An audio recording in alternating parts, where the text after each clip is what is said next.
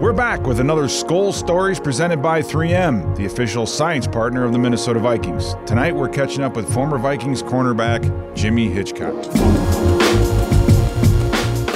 Welcome back to Skol Stories presented by 3M, and tonight I have the pleasure of catching up with one of my former teammates. He played in the league for 8 seasons, including stints with the Patriots, Panthers, and the Vikings. His 2-year run in Minnesota included the spectacular 1998 team where he recorded 7 interceptions, including 3 pick sixes in that season alone. He's a former Tar Heel with a knack for big plays. Please enjoy my conversation with number 37, Jimmy Hitchcock.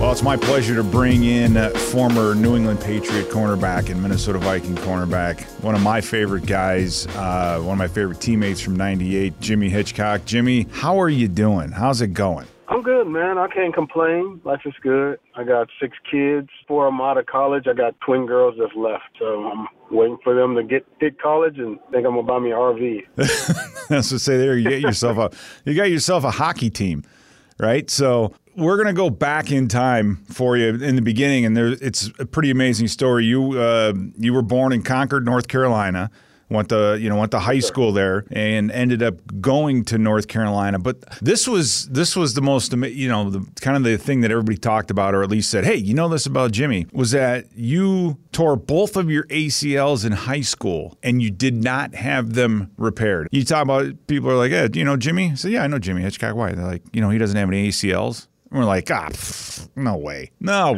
And sure enough, that's the case. I mean, how did you survive? I can't even imagine. I tore mine in '99. I don't know how you survived without them. Man, I don't know what happened there, but I tore my left in the 9th grade, and in the 10th grade, I tore my right. I was cutting back on an interception, and I'm trying to run it back and cut back and blew out the left. And then I was actually celebrating. I blocked a punt and jumped up, and to celebrate, came down and twisted my right, and it was, after finding out it was torn, I was like, what in the world, But I really had a coach named Coach Sunbury who always preached to me that you need the strongest quads you could possibly get. So he would always tell me to squat, front squat, power clean, and back squat as much as you can. And that's what I did in high school. So when I left high school, I was squatting about 450. Jeez. And I went on to college. Yeah, I went on to college, and I was squatting like in the 600s. So I really didn't think about my knees until the draft. When it started coming up, I didn't even think about it because I ran 4.33 for the pros. Wow! On my pro day, so I wasn't even thinking about my knees until they started checking it at the combine, and then I realized it was a problem. Now you were drafted in the 3rd round by the New England Patriots in 1995. Having been through that process, actually I went through it I think a year before you did. The way that they prod and pull and twist, do you attribute being a 3rd rounder because of that unique medical situation? Well, yeah, I mean, I was projected to go in the 1st round, and when I got to the combine, everybody was poking and prodding, and all 32 teams were twisting my knee, and I had swelling that night. Oh, yeah. So I tried to create a little ice bath so I could run the next day, because I was just determined to run, because I just felt like regardless, I'm still going to run 4.4 or 4.3 because I felt I was that fast. But I ran really slow, like 4.5 in my, and I attributed it to that because, it was just too much poking and prodding that day, Well, yeah, and you bring up a very, salient point in that when you had an injury going into the combine, and I don't know if it's still this way, but you had, like you said, if you had a concern or something, there were 32 teams that all wanted to get their hands on you and test you. And then by the end of the day, because I had a shoulder going into the combine, and by the next day, I could barely, it was killing me because of what they put you through. Exactly. And I don't know if that was done on purpose, because they're like, oh, if he survives all these physicals and he can walk tomorrow, then he's gonna be okay. But it's insane. Right. Yeah. It was insane. And actually my roommate at the combine was Corey Stringer. Oh my God! Of course, you guys know who that is. Oh yes. Right? So I was complaining to Corey, but Corey's like, I'm out of here. I'm not even going to try. I'm not doing anything. So Corey left, and left me to the room. I had the room by myself. Oh, that's nice. But yeah, it was kind of came full circle, with Corey. But. Oh my God, that's you. I guarantee you had some laughs every time. I mean, being around Corey, you just couldn't help but laugh. Yeah, he was. Yes, Corey. It was funny dude, man. Funny dude. And so you were drafted in the 3rd round by New England, and then traded to the Minnesota Vikings in '98. And so you come in and you get to see Corey again. What did you say when you saw Corey when you came back or when you came here? Because Corey, he looked so out of shape. He was telling me he was going to be a 1st round pick, and I was like, what? Like, what I'm saying? Yeah. So he was telling me, I was like, ain't no way you're going to be a 1st round pick. And then when he got picked got picked by the Vikings on that day, I was like, wow. So when I went back, we talk about, the fact that, that they were twisting and prodding on my knees, and I was complaining to him. Well, we had laughs about that.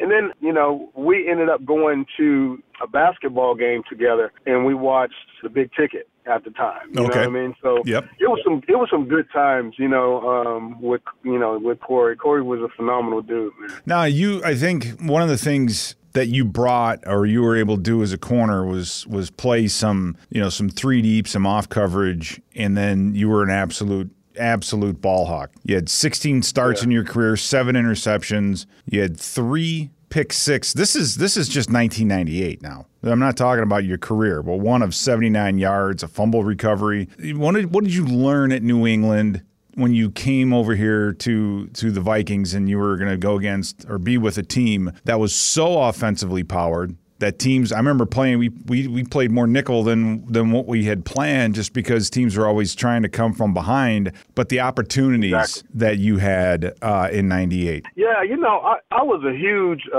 film studier, and I'd come from, Bill Belichick was my position coach in 96, and in 97, we at the New England Patriots, Pete Carroll had taken over. So those are the 2 of the best defensive back coaches in the history. Yeah, no question. In the history of the NFL, I think Pete might be number 1 and Belichick number 2 as far as teaching guys the defensive back position. So I had that tutelage before I came to the Minnesota Vikings, and the Vikings just needed, to me, just one more piece because Dwayne Washington had left, and which was me at the corner, and I could see where I could take advantage of some things because when I got there, I watched the entire season of the previous year. I watched the entire season to see what the corners had done. And I told Torian Gray at the time, hey, I'm going to get 5 picks at least this year and 1 touchdown at least, So I started the season out thinking that was going to happen, and I ended up with 7-3, So it was just, I think it was just the opportunistic type of defensive set that they played. We played a lot of 3 deep, and we were able to read the quarterback a lot, and I was able to study the quarterback and take advantage of some of their mistakes. And so you come here under an offensive coach in Denny Green, then I look at playing for guys like Bill Parcells and Pete Carroll and Bill Belichick. You wore pads all the time, right? You hit all the time. And then you come here with Denny Green, who was, really raised under the West Coast Bill Walsh type system. It's was a little different. I remember Dixon Edwards when he came here saying, going from Dallas and Jimmy Johnson when, they came back from a preseason game from Tokyo and they went right to the practice facility and worked on kickoff coverage in full pads because he wasn't happy with you were from that type of a system. And then to come here in 98 and not be in pads a lot, you had to have enjoyed that. Yeah. I mean, thinking back on it, I my first year at the Patriots in training camp, we had 3 a days, and we had multiple days of 3 a days, and then one day we had practice with 3 pads for 3 consecutive practices, 3 days, 3 consecutive practices. So it was pads all day. There wasn't even a question of how you were dressed. It's just put them on. Right. You just put on the pads, 3 practices, 3 pad practices, 3 straight days. It was just a grueling mess. But the next year it paid off. We ended up going to the Super Bowl. But when I went to the Minnesota Vikings, it was about speed. It was about, being healthy. It was about being in practice and going as fast as you can. And I think that and what Pete's system was the same way. So you are able to just be yourself a little bit more. You'll be a little bit more relaxed, more relaxed atmosphere in practice, but going full speed at all times. And that's what the key was. That's the key to the success of that West Coast style, is that you're full speed at all times. Stick around for more Skol stories presented by 3M, the official science partner of the Minnesota Vikings. We'll be back with more from Jimmy Hitchcock right after this. Welcome back to tonight's edition of Skol Stories presented by 3M, the official science partner of the Minnesota Vikings. From the field to the roof and everywhere in between, 3M, the official science partner of the Minnesota Vikings, is here. Visit Vikings.com/SkolScience to learn more. Now let's get back into our conversation with former Vikings cornerback, Jimmy Hitchcock. Do you remember dislocating your big toe? Yeah. Yeah.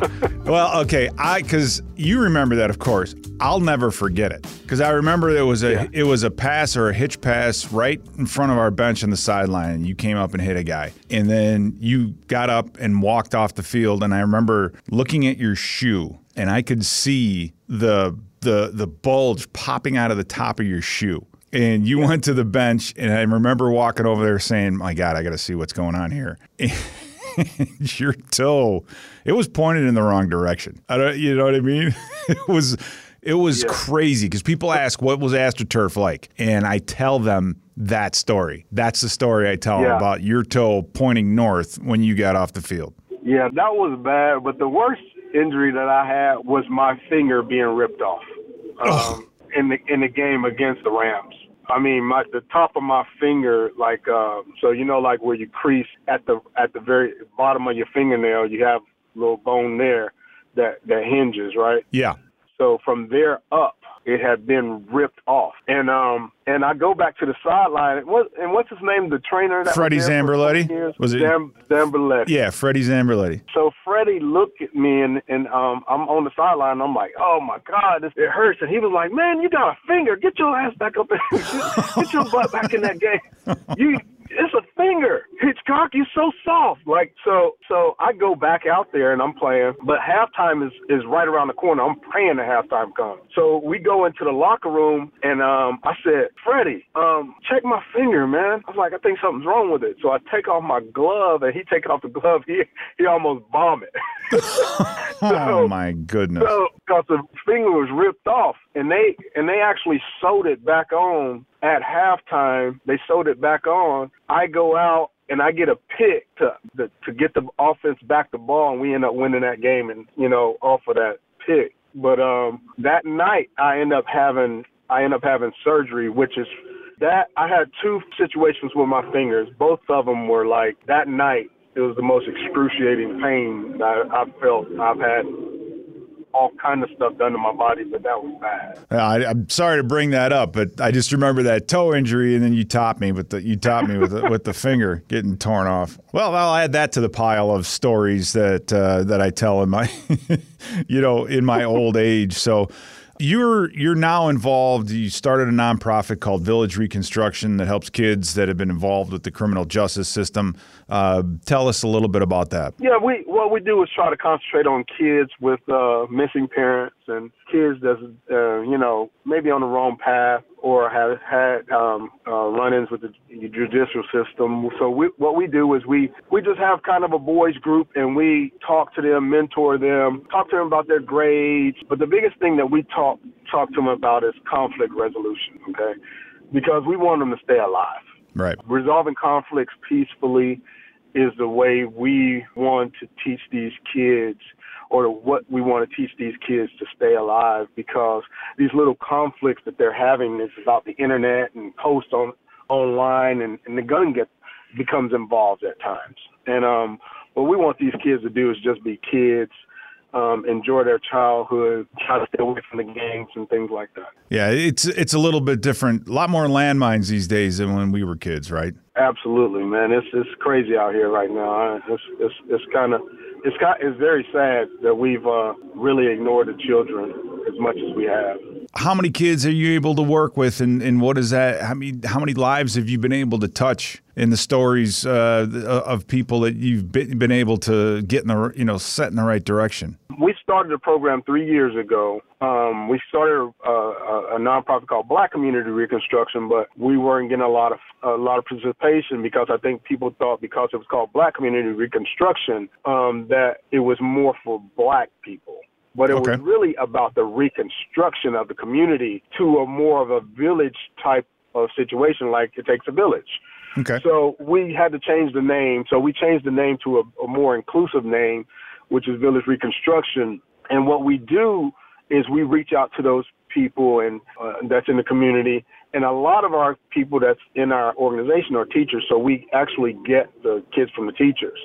And as far as being able to touch these lives, it's been about 1.5 years that we've been doing it consistently, where we have the program for about 1.5 years, and we've been able to get some kids to focus on their grades, get good grades, because what we do is reward them with things like going to the Panthers games, going camping, various trips that we put together, Hornets games, etc. So we've been able to touch a bunch of lives and be able to keep up with a bunch of kids through this organization. I think it's going to be a very positive thing in the Charlotte area. No, I'm sure it already has, and I can't wait to see what you have in store down the road. So, Jimmy, my final question, and thanks again for your time. You have the team here that's starting 0-3, okay? And what advice, if you were in that locker room, what advice would you be giving your teammates as far as how to navigate such a slow start like this to your teammates? Yeah, I would tell them if I was in there, I would say you have to really become obsessed with the very small details. You have to become obsessed with it. You can't overlook the very minute things that the opponent does and in the very minute things that's in your playbook.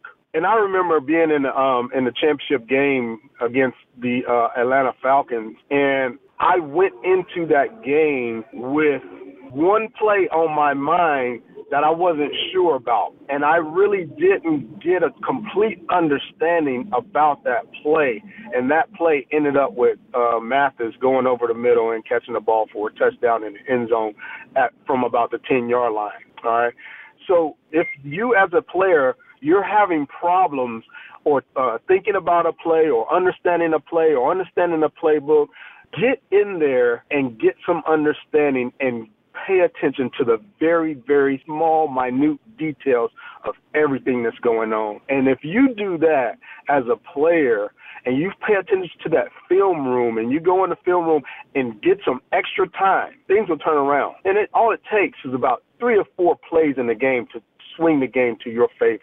So that's what I would say is, it's nobody's fault. You can't point the blame here or there because it's those 5 plays that either you're going to make or it's going to be made on you. Well, I mean, you carry the wisdom of a Mac Brown, of a Bill Belichick, a Bill Parcells, a Pete Carroll. You need to write a book. I was thinking about that. I'm really thinking about that. Yeah, you should. I got a story to tell. Definitely got a story to tell, for real. This weekend, the Vikings go down south and play the Carolina Panthers, and hopefully we'll all be able to catch up Saturday night. Are you looking forward to seeing everybody again, or at least some of the guys again? Oh, yeah, I'm definitely looking forward to seeing everybody. And I appreciate you guys reaching out to me and having me. But, yeah, I'm looking forward to it. It's 2 teams that I played for, 2 teams that's 0-4. I want to see who rises to the top. I'm not pulling for anyone on this one. My time at Minnesota was a special time, But going back home to Carolina to finish up your career, that had to have been pretty special for you as well. It was good, but we went 1-15 one of those years. Oofta. So it was So we 15-1 to 1-15. Wow. So it was exactly how it sounds. Yeah, I'm not watching enough film, I guess. Is that what you're saying? Yeah, we had some situations here. So. All right, Jimmy, thank you. I look forward to seeing you Saturday night. All right. All right, man. Take care. Well, big thank you to Jimmy for joining the show tonight. You know, Jay, let's do a quick look ahead at the game on Sunday. We're heading down to Carolina where both squads are looking for a win. 2 weeks in a row for us for that. Our old friend Adam Thielen has called this a playoff game, quote unquote, which in reality that's pretty much the case. And there's no doubt that we're going to get his best game. So the Panthers last week were without Bryce Young, meaning trusted veteran Andy Dalton filled in, and he had a solid performance against Seahawks, throwing for 361 yards and 2 touchdowns. And the other people that you need to know, Miles Sanders, very good. Yep. DJ Chark Jr., yes, very good.